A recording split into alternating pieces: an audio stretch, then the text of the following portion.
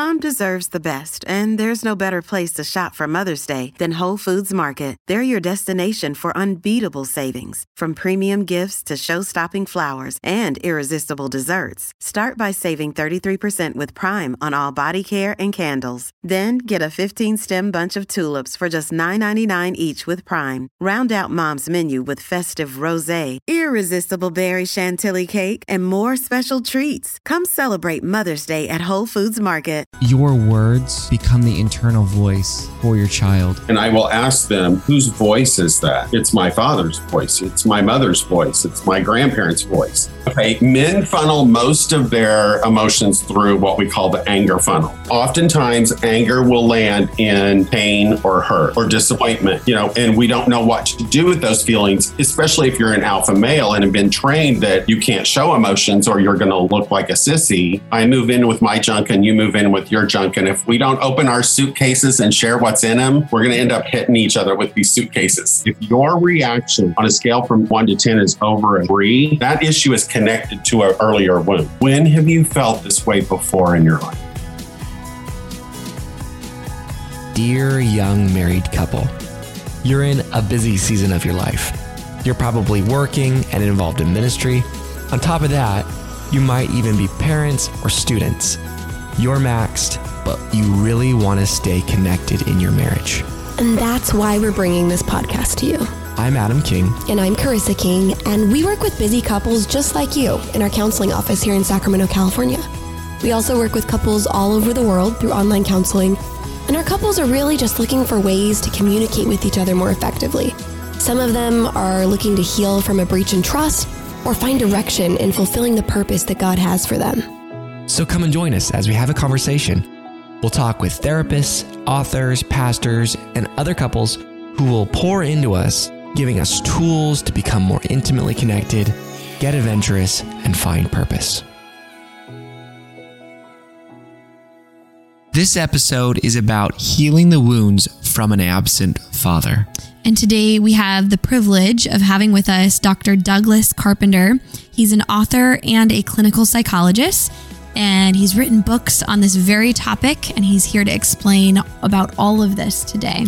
And this is going to be a very, very profound, I think, for a lot of people. Lots of light bulb moments. Yeah, so tune in. Welcome to the podcast. Thank you. Thank you very much. I'm very happy to be here. We're so honored to have you on. So Doug, you have written a book and you have another book coming out. You're also a licensed psychologist and you see a lot of folks with trauma. Share a little bit more about what inspired your first book and then like the title of the book. Okay. Well, my first book was really sparked from circumstances from my own life. Okay. I grew up in the church. I'm 5th generation Pentecost. So, I grew up in the church. But my father had some issues of his own and wasn't really actively involved in my life, even though he lived with us on a daily basis. I much later found out when I was 21, which this story is in the book, I found out that my father had been very abused as a child, which I knew because my grandfather was not a very nice man and had done some actual horrible things to me even. Okay. I knew my grandfather was not a good man. Got it. So my dad, when I was about 20 or 21, sat down and told me, here's why I haven't really had anything to do with you, is because I was abused as a kid and all I wanted to do was be left alone, be able to play and be able to be a kid, because my dad made me start working on the farm when I was like at age 5. And so he's like, I didn't want to put my kids through that. So really, I left you kids alone to just be kids and do whatever you wanted to do. But now you're 20 years old and we have no relationship. And I realize what kind of mistake I made in trying to do the right thing. And so, that was kind of the impetus of the book, is more about the trauma that I felt like I lived through without having a male role model in my life. Even though he was present, he wasn't present. Got it. Yep. What was that like? I'm sure you could speak for you, but you probably see you in a lot of your clients as well. Of course. Yeah. It's a very lonely existence. I think you grow up not developing certain characteristics. For example, the research shows that rough and tumble play between a father and a son is extremely important because that's one way in which a male child learns to read another male's cues and facial expressions and body language.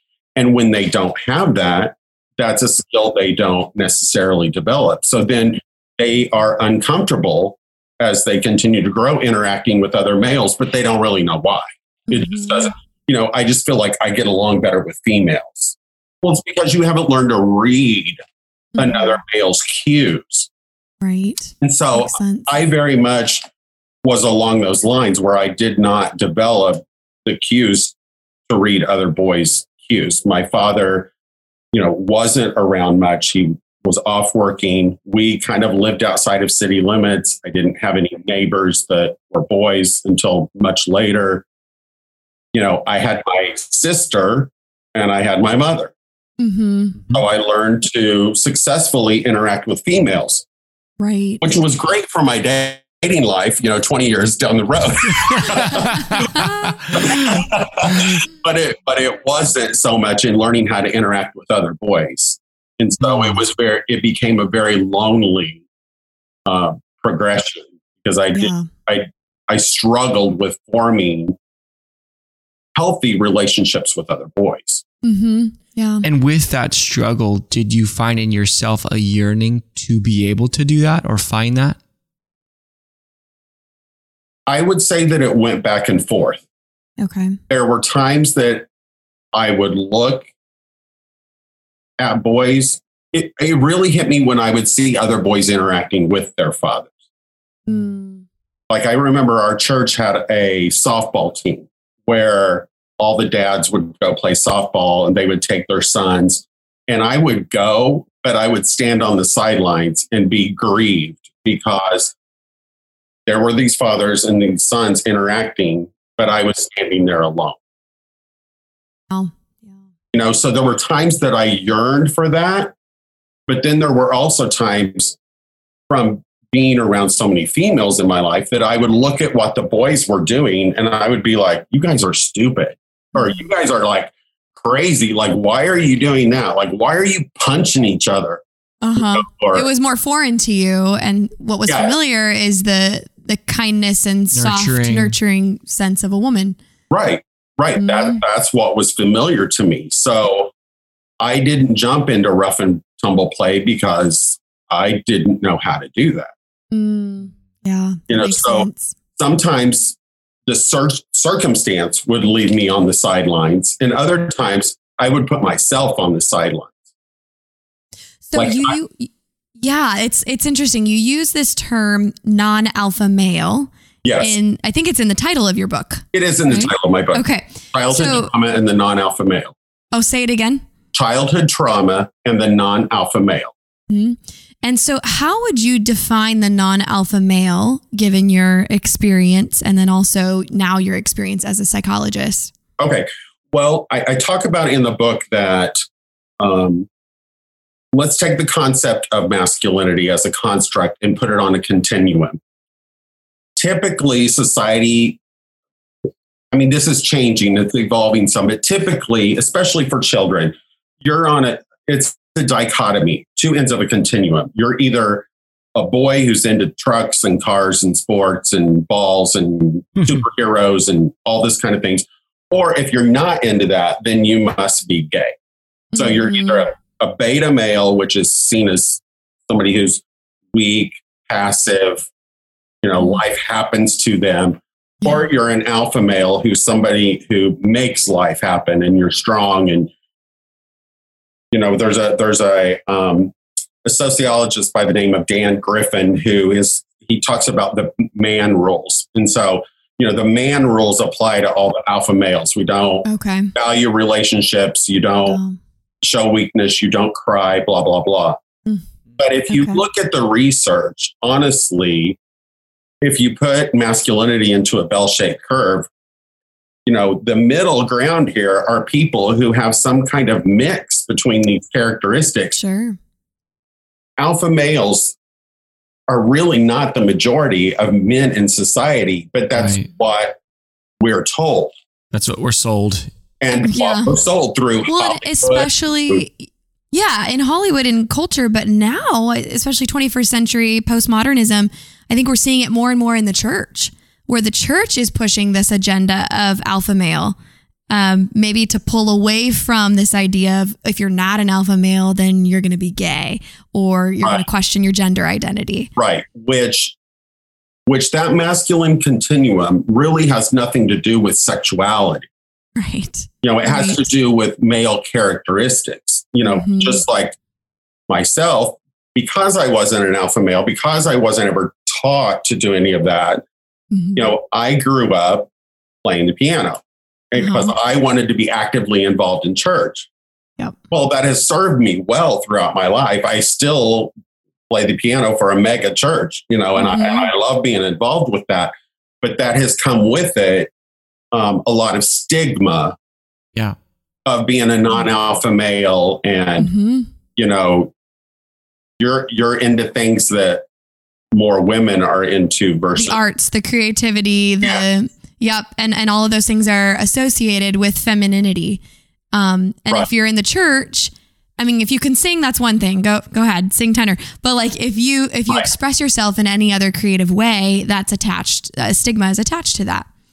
Right. It goes with that stigma that you're more of the beta male, or you could potentially be gay, or and I think boys in the apostolic world, maybe more in the South too, where there are more strict standards, may not be able to always be involved in alpha male activities. Like I know growing up, I grew up in a very strict apostolic church where we weren't allowed to play organized sports. So you couldn't be on sports teams, and you weren't allowed to go to games and things like that. I know we've kind of moved away from that in a lot of circles, which I'm happy about. But, so then you're left going, okay, well, what am I going to do?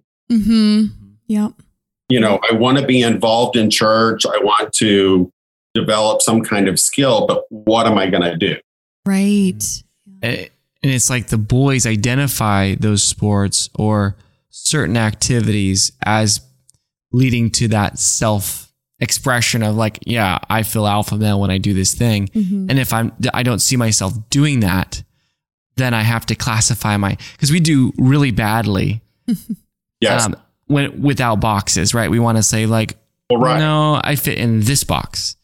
We do very bad with ambiguity. So we're always trying to tell ourselves, oh no, I fit better here, or this is where I belong. Right. Especially as preteens. Yeah. And I know this isn't the topic of our conversation, but one thing that really concerns me about that is when these boys who are lacking a masculine presence and identity reach puberty, they're turning to pornography to understand more about their sense of masculinity. Yep. That's happening inside and outside of the church. It's it's a global problem, but yes, absolutely. I think that's another problem area because, in the church, I think, if I'm going to use drugs or I'm going to drink, you can clearly see that. But if I'm a young person looking for masculinity and I turn to pornography, nobody sees that. I can do that in secret. It's a secret sin. And then once they're hooked, they dread anyone finding out because of what that would mean within their circles. Right. There's a huge shame factor. Yeah. Right. Yeah. We see that a ton in our work with clients. Oh, absolutely. In your book, you said toxic shame a lot. Does shame, do you see these attached to these stereotypes of like, I'm not alpha, so therefore I start feeling shame for who I am? Oh, absolutely. Because if I can't identify with my gender group, the message is there that there's something wrong with me. And so, shame is different than toxic shame. Toxic shame comes into play when I don't feel bad. You feel bad about your behaviors, but toxic shame becomes when I start to feel bad about who I inherently am as a person.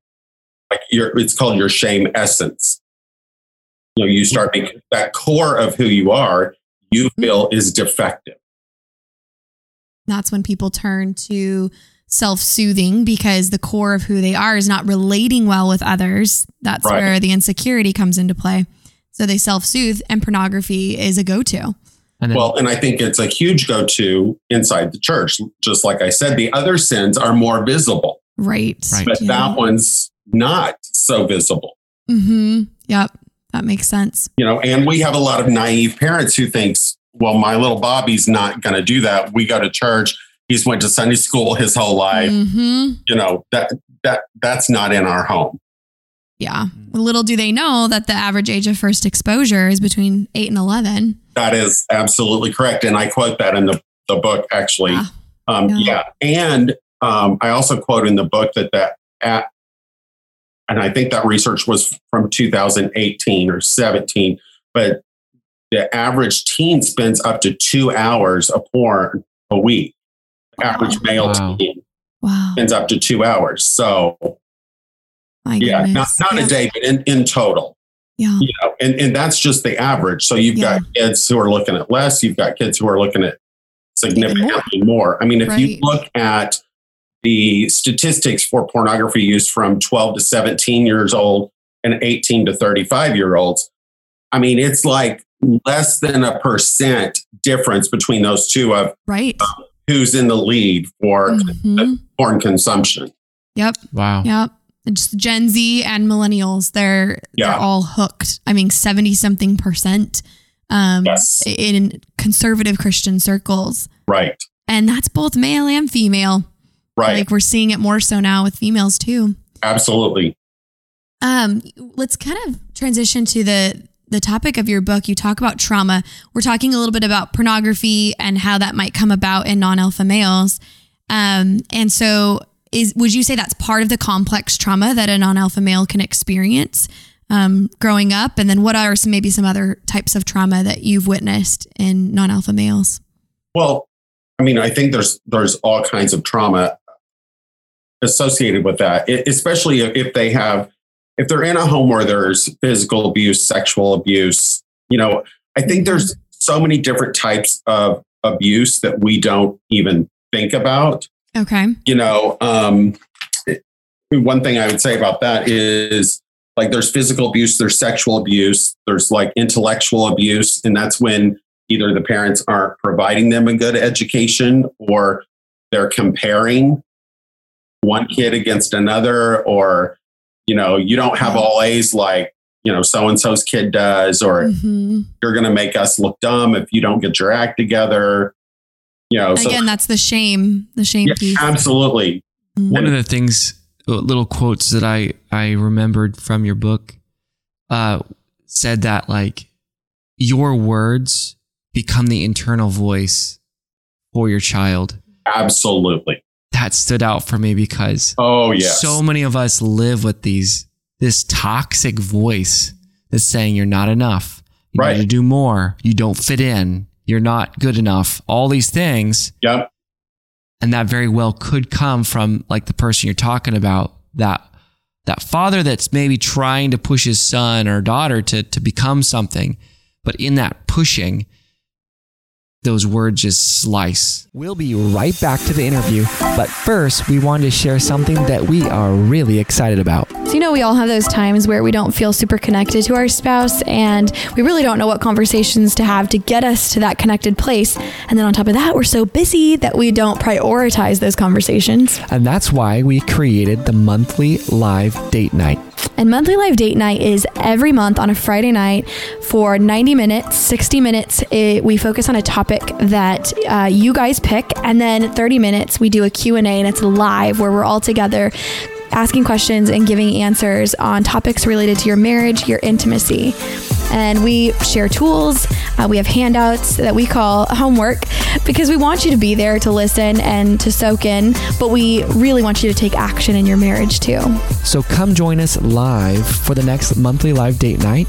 Check the link in the show notes for dates and details. All right, back to the interview. Well, oftentimes when I'm working with a patient, I will have them close their eyes when they start talking about their own inner dialogue and that shame cycle and what they're saying to themselves. And I will ask them, whose voice is that? And a lot of them have never stopped to really consider that. And that's a big moment of insight for them because they may say, it's my father's voice. It's my mother's voice. It's my grandparents' voice. Wherever that shame was being delivered from, they hear that person's voice. So very much, I encourage parents, your words to your child is going to become their inner voice. And so what you deliver to them is extremely important. Kids have to have the love and the nurturance for who they are. Not what they've done, not what they can do, not what they have the potential to do, but for who they are. And I think one of the biggest challenges as a parent is to allow your child to develop into the person they were created to be. That's so no good. Matter what that is. If it's a great baseball player, if it's a great piano player, if it's a whatever it is, It doesn't even have to be great, but you have to allow that child to develop their own skills. Like I'm clearly not an alpha male. I don't even profess. I don't even have a desire to be an alpha male. I want to just be who I am. But I have a son that shoots anything that moves. He can play every sport imaginable. Like he is so alpha male, and I so am not. Yeah. But I encouraged that in him as a kid. Like I would tell him, I'm so happy that you found what you like to do, and Dad is going to support that. I took him to monster truck rallies. I took him out skeet shooting. I was with him the first time he killed his first turkey. Granted, I was sitting in the blind reading a book. But you couldn't quite get a piano in the blind, could you? I couldn't. I had a McDonald's sweet tea and I was reading a book. That's awesome. That's so good. But I was there. I love that. I tried hard to connect him with other males in his life that could be appropriate role models for those things that he liked to do. But I didn't shame him for liking things that were completely different from what I liked.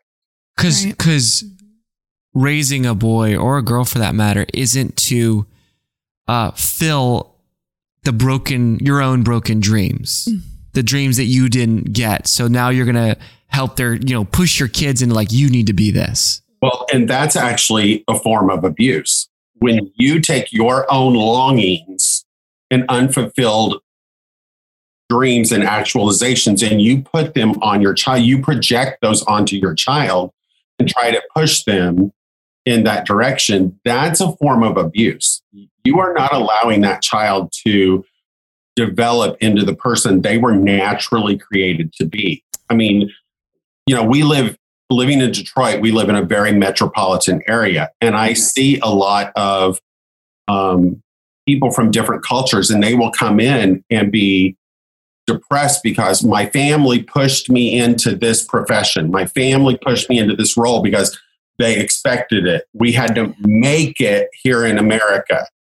So it's been a complete abandonment of who they are as an individual, and they're trying to fulfill a family role. And that is so damaging to a child and their own identity development. So what does that look like in your mind? Because I love the example that you gave of sitting in the blind, reading and eating or drinking your sweet tea. That was your way of showing approval, which we know is so important for the children to feel like, I approve of you. Right. What else does that look like? What other pieces need to be in that for the child to grow up into with a healthy sense of identity? Well, I'm going to use this word attunement, and it basically means that I am in touch with my child's feelings. Okay. And I'm not trying to pose some limitations on it. For example, so I didn't raise my son with this toxic masculinity culture. When he was a kid and he would get hurt and he would start to cry about something, I would pick him up, sit him on my lap, and I would tell him, Dawson, this really hurts right now. Your knee hurts. You skinned down, you fell down, it's skinned up, you're bleeding. I want you to just sit on my lap and you can cry as long as you want until you're done crying. And I'm just going to sit here and hold you. And when you're done crying, we're going to clean up your knee and you can go on about your day. I didn't send him the message, you have to stop crying. You're being a sissy. Suck it up. That's not attuning to his needs. Regardless of whether you're an alpha male or not, right? We're just talking about attunement, like being in tune, in touch with your child's feelings. Absolutely. And parents, that takes energy. That takes effort to do that. We all live very busy lives, but if you're going to have a child, you have to take the responsibility for that child. And it's your obligation to be attuned with that child and their needs. So interesting. Okay, a little bit of pushback. Sure. So, what about for all the men who don't have any sort of emotional intelligence? Because there are a lot of men who talk to me, and they know like 5 different words for emotions: fun, happy, angry. Yeah, maybe 3. I'm trying to think, but their emotional vocabulary is so small. So they're hearing you say emotional attunement. What in the world is that? Like, they're crying. Get up. Okay, we just need to get over it. What about for those men? Well, and that's where I think as a therapist, it is my job to educate them that truly we have 8 basic emotions. And those are anger, fear, pain, joy, passion, love, shame, and guilt. And in my next book that I have coming out, I have a workbook with that book, and there's a whole page of nothing but a list of emotions that men need to understand that there's this huge, broad range of emotion. Men tend to really have 2 emotions. We either are happy or we're angry. Yeah, exactly. Okay, men funnel most of their emotions through what we call the anger funnel. I love it. So anger, pain, sadness, all those things, any negative type emotion comes through that funnel, and it usually comes out as anger, rage, or violence. What would you say anger is? Well, that's a pretty broad question. I would consider it a secondary emotion. I would consider it a secondary emotion. Yes, because if you back anger up through that funnel, where does it land? And oftentimes anger will land in pain or hurt or disappointment. Yep. And we don't know what to do with those feelings, especially if you're an alpha male and have been trained that you can't show emotions or you're going to look like a sissy. We don't know what to do with any other emotion other than turn it into anger. So good. And then I remembered a quote in your book. Well, you actually quoted Nietzsche, who said that depression is just anger turned inwards. Yes. Oftentimes, when you don't know what to do with an emotion, if you're either going to internalize it or you're going to externalize it. And so if you externalize it, there's a display of anger. If you internalize it, Freud says that anger is depression is anger turned inward. So we take that anger and we internalize it and we hold on to it, but then the energy from that doesn't have anywhere to go. So it just begins to attack the self, and it typically then will lead to a state of depression. So good. Because that's often where you see the men either very turned inward. Yes. Or external, and that doesn't bear good fruits either. Right, because external can be drugs, alcohol, violence, sex, pornography, gambling, some type of acting out behavior. Mm-hmm. Yeah. Instead of teaching men how to deal with their hurt and pain, men often end up in the penal system because my externalization leads to me getting in trouble. Yeah. So, if, a mom or a dad is listening and they're like, man, I'm seeing some signs of disappointment or pain or hurt in my child, and I don't want that to be layered, and I want to intervene now and attune. Maybe they are attuned and now they're seeing this. Uh-huh. Yeah. What are some pieces of advice that you would give to them? Well, a lot of it's communication. Just communicate with your child. Get down on their level. Talk to them. Ask them, what are you feeling right now? Mm-hmm. Are you feeling disappointed that, you were supposed to go to so-and-so's house and, then they canceled on you? Mm-hmm. What are you feeling right now? Are you sad? Do you feel sad? What would you like to do instead? Could we do something together? It's being attuned with that child and getting them to verbalize their emotions. And that's where it's good for parents to learn a range of emotional descriptive words, because you have to help that child make sense of what they're feeling. And you have to attach words to experience for them to be able to mentally process their own emotions. I see so many men, just like you were saying, Adam, that come into therapy and they can't even identify their own emotion. Well, it's because no parent has trained them to match words, put words to their experience. And so they can't even identify how they're feeling. Yeah, that's something that we've recommended and assigned as homework quite often, where we'll have people print out a feelings chart. Well, inside of her office, she had this big, huge. She had a sand tray as her centerpiece, like her coffee table, and so people would put their coasters in the sand. But on that metal, she had a big magnet with all these it looked like Calvin and Hobbes. I think Calvin and Hobbes does have one. But it looked like Calvin, but it had all these different emotions on this chart. So I remember, guys sitting there on the couch and can't find that emotion. She's like, all right, look down. I would do that often. And there's a big chart of emotions. Yeah. Oh yeah, that melancholy. That's what I'm feeling. One thing that I've done in the past is that for a while there was this big poster and it had all these feeling faces on it and words. Well, I took that poster and I cut it up into flashcards. Okay. And so what I would do sometimes is I would hand the male that stack and I would go, I want you to go through these cards and I want you to try to attach words to your experience right now. Nice. Mm-hmm. Or I would even use those flashcards as I would cover up the word and I would be like, okay, tell me about this face. Tell me what you're seeing on this card. What are you reading from this? And what emotion do you think this face is portraying, to just help them begin to identify and learn how to broaden that emotional experience and that emotional intelligence. It's good.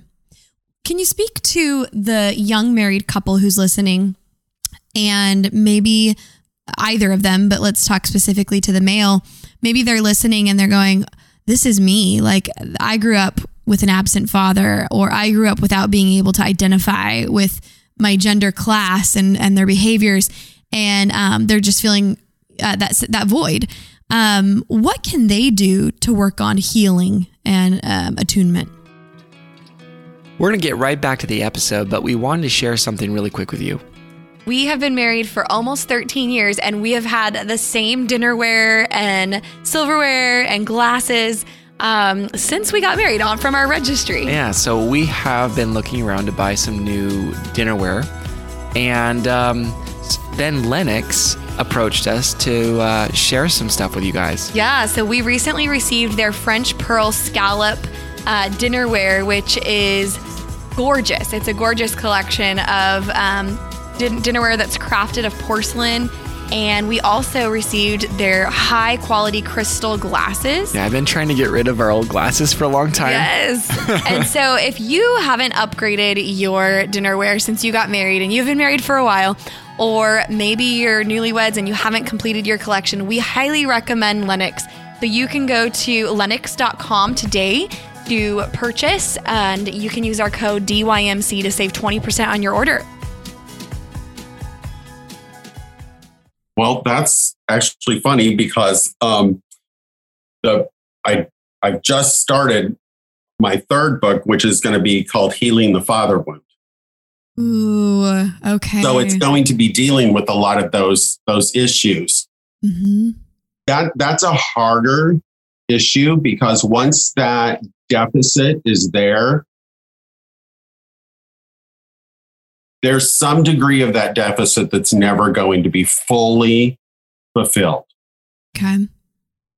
You know, one way that I have worked on fulfilling that for myself was I said in my heart that I'm going to be to my children the kind of parent that I wanted.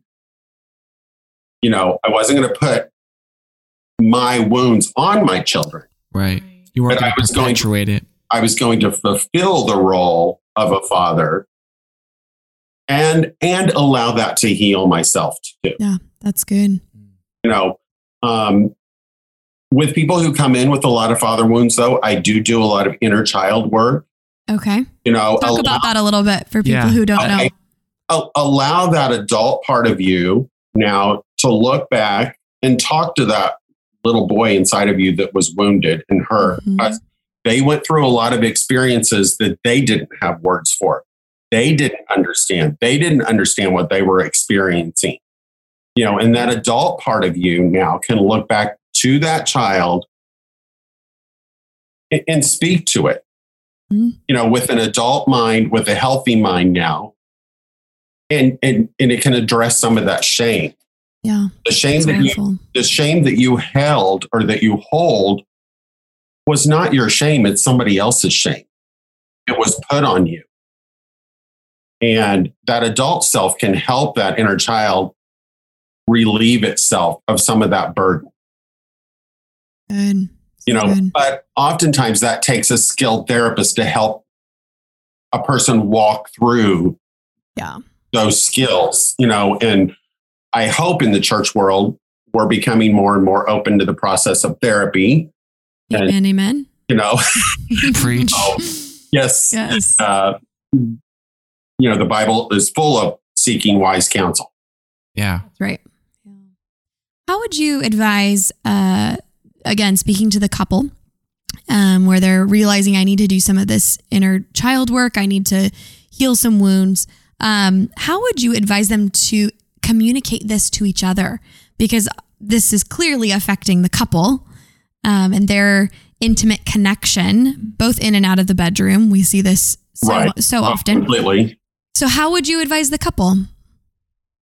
Well, I always use marriage as kind of an analogy that I move in with my junk and you move in with your junk. And if we don't open our suitcases and share what's in them, we're going to end up hitting each other with these suitcases. Right. That's true. Amen.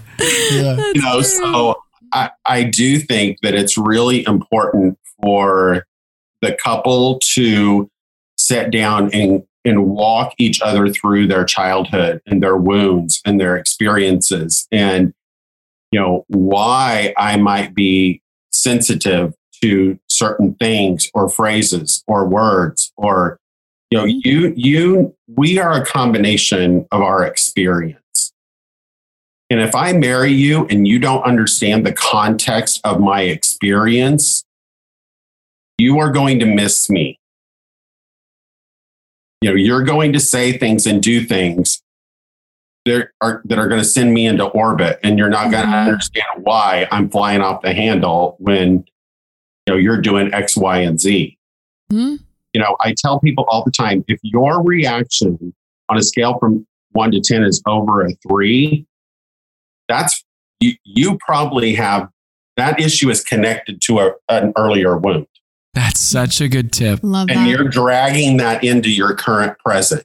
Because there are very few instances in life where your reaction needs to get above a 3. Right. If your kids were running out in the street, okay, be at a 10. But most interactions with one another don't need to get over a 3. And if you're having a reaction to a 3 out of 7, you're dragging in junk from the past, and you need to work through that and figure out what that is and how you're dragging it into the relationship. That is so good. So what would you ask? Because of course, with a counselor, we know how to do this in a session. But maybe for that, in tune spouse, maybe it's later after that person has had a time to calm down. How could that spouse maybe approach them to learn what story is there? Well, for example, one thing that I would ask in therapy is, when have you felt this way before in your life? Because that's going to then connect me to all those things in the past when you have felt like this before. And when you did feel like that before, how did that issue resolve or was left unresolved? And how is the feeling that you had about this in the past playing into how you felt today when you experienced that? That's good. And the spouse, as the active listener, has to be really careful to be the person to absorb the information and to listen, to support, and not to have a rebuttal. I tell people to be very caring and be very curious. That's great. Caring and curious. Yeah. I tell people it's your turn to be the emotional container. Yes. At that point.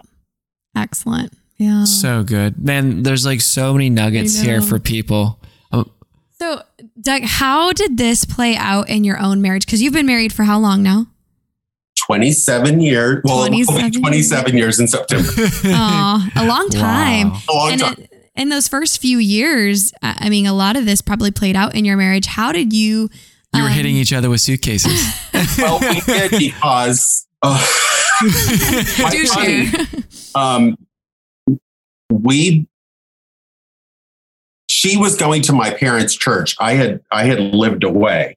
And so when I came to church, I saw her and was just like, to me, she was stunningly beautiful. And I hit my mom and I go, "Who is that?" Tell me who it was. And I said, "Well, I'm going to ask her out after church." So I walked up to her. I asked her out after church. She said yes. 4 days later, on July 4th, on July 1st, was our first date. I proposed in 2 weeks and we got married in 2 months and 2 days.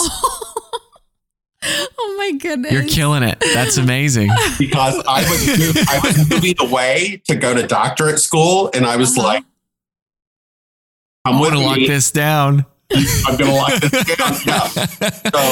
Yeah. So, we did not know each other really at all. Yeah. We had just barely began to share our childhood wounds with each other when we got married, And so the first couple of years of marriage was very difficult for us. I bet. Did you find yourself seeking counsel at that time, or having a lot of come to Jesus moments together? What did that look like? Both, all of that. Yes. Yeah. We did seek counsel. We did go to counseling, to just help us begin to navigate trying to understand one another more. And, I'm a licensed psychologist. She's a licensed social worker. So within the first 10 years of our marriage, we both became full-fledged mental health professionals. So we kind of learned how to help each other You were shrinking each other. We were shrinking each other. Yeah, for sure.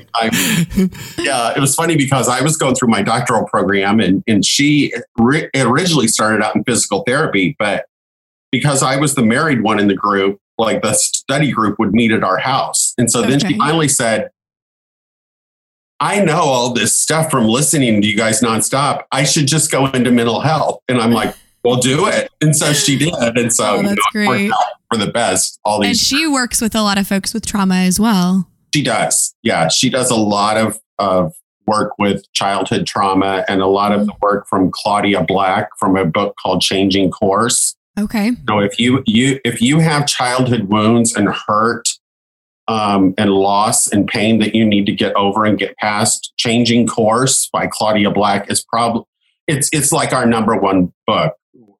Thank you. We'll link that in the Claudia show Black notes. wrote one of the reviews on my book that's published on the back cover. Oh, right on. Okay. She's just a phenomenal psychologist and that's great. Does great work with helping people learn how to get past their hurts and hangups from the past. And so my wife does a lot of Claudia Black's type work with her clients. Yeah. I love that. So if you find yourself having a lot of your reactions over 3, then you probably need to go get Claudia Black's work and go through it and spend. My goodness, it's amazing to me how many people live with these wounds. And never take action, never make time to say, I am going to dedicate the next this amount of time to become healthy. None of us would walk around with our heart showing, with gashes in our chest. And what are males told? Bury it. Just bury it. Forget it. It's in the past. Let it go. Mm-hmm. And that's so detrimental. We wonder why men die earlier than women from depression or heart attacks and strokes. Mm-hmm. And because they internalize all this emotion, they don't know how to attach it to the words. And it attacks the self. And it attacks the self on a physical level. I recently had a client, they were going through some fertility issues. And so, there's a lot of grief there for the two of them. And the pastor told the husband not to cry in front of his wife because it was a sign of weakness. And I was so shocked. I'm like, we are in 2021. How is this still being advised? Well, it's not even biblical, much less scientific. Like Jesus wept, right? So in his grief. Right. Yeah. So it's astounding how that narrative is still being perpetuated. Very much so. And so part of therapy is helping this man. I love the word you just used because I use it all the time. Narrative. You have to change your narrative about yourself and who you are. Mm-hmm. To get in touch with your emotions, to connect with your wife and understand her wounds, to connect with your children. Yeah. You may have to do some real personal work on changing your own internal narrative about your own life. So helpful and good.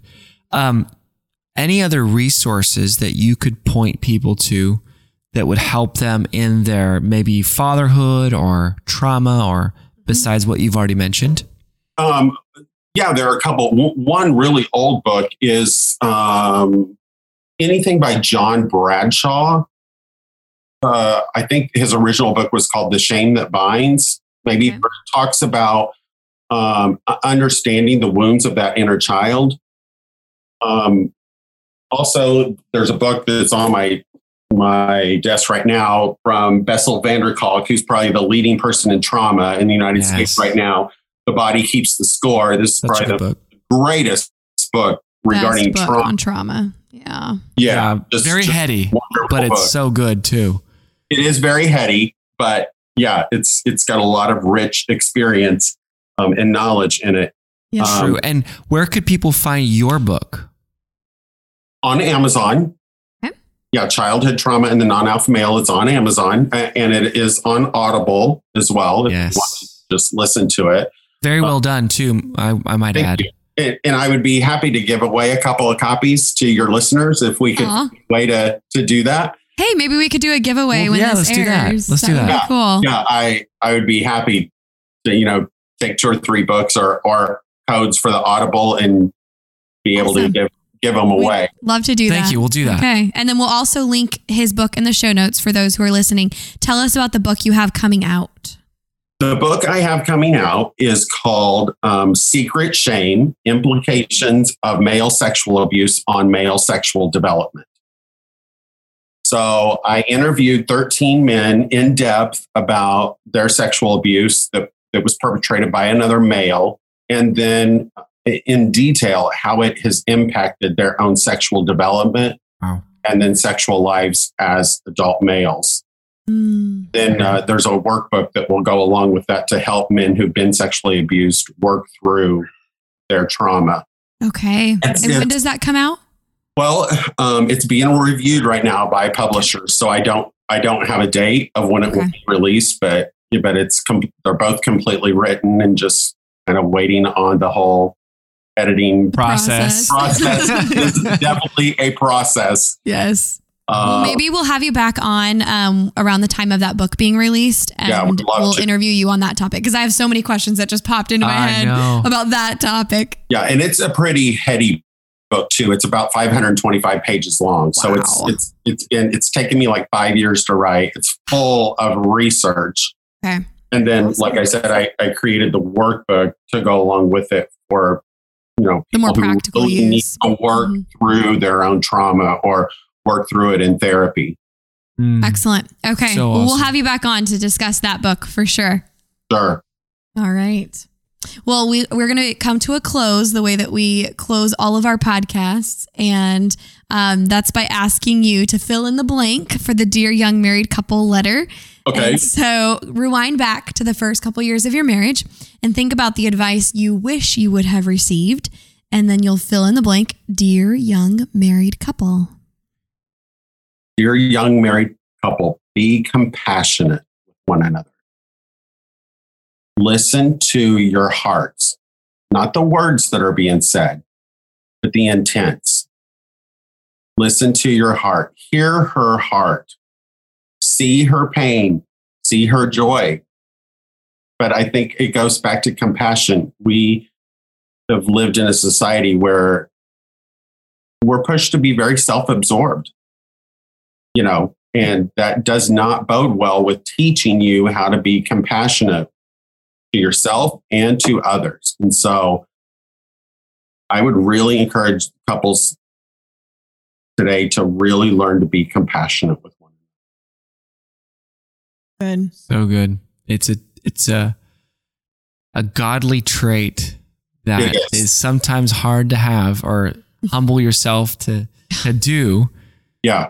But it's beautiful, and it's well worth the effort. Yeah, it's learning to get outside of your own box. Yep, that's good. Thank you so much for this, and you're welcome. All of your experience and work that you've put into putting these resources together for people. That this is such a beautiful ministry, and I'm excited for people to go through that book and find some healing on their own. So you see couples, right? Yes, sir. Yeah. Okay. Are you trained in EFT?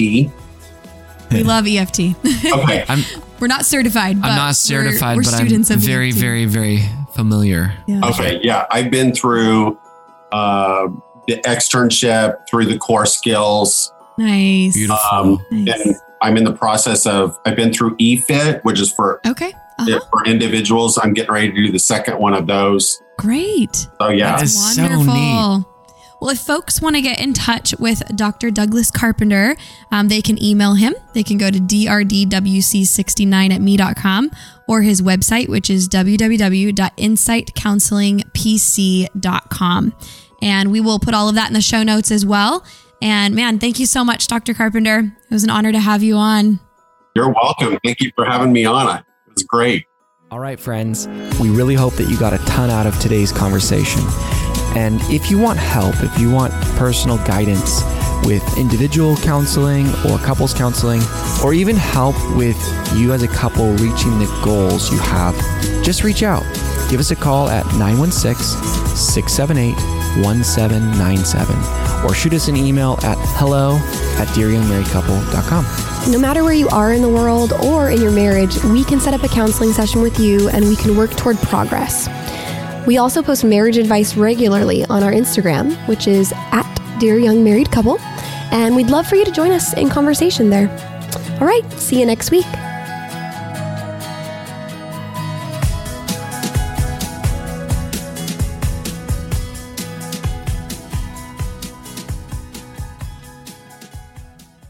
Our bodies come in different shapes and sizes, so doesn't it make sense that our weight loss plans should too? That's the beauty of Noom. They build a personal plan that factors in dietary restrictions, medical issues, and other personal needs so your plan works for you. Noom doesn't restrict or shame when you want to treat yourself. Their flexible program focuses on progress instead of perfection. You don't have to give up carbs or anything. And with their daily lessons, you can learn something new about your food choices every day. After just a few days of using the app, I learned how to recognize cues for overeating and how to choose the right foods to feel full. Stay focused on what's important to you with Noom's psychology and biology-based approach. Sign up for your trial today at Noom.com. That's Noom.com. And check out Noom's first ever cookbook, The Noom Kitchen, for 100 healthy and delicious recipes to promote better living. Available to buy now wherever books are sold.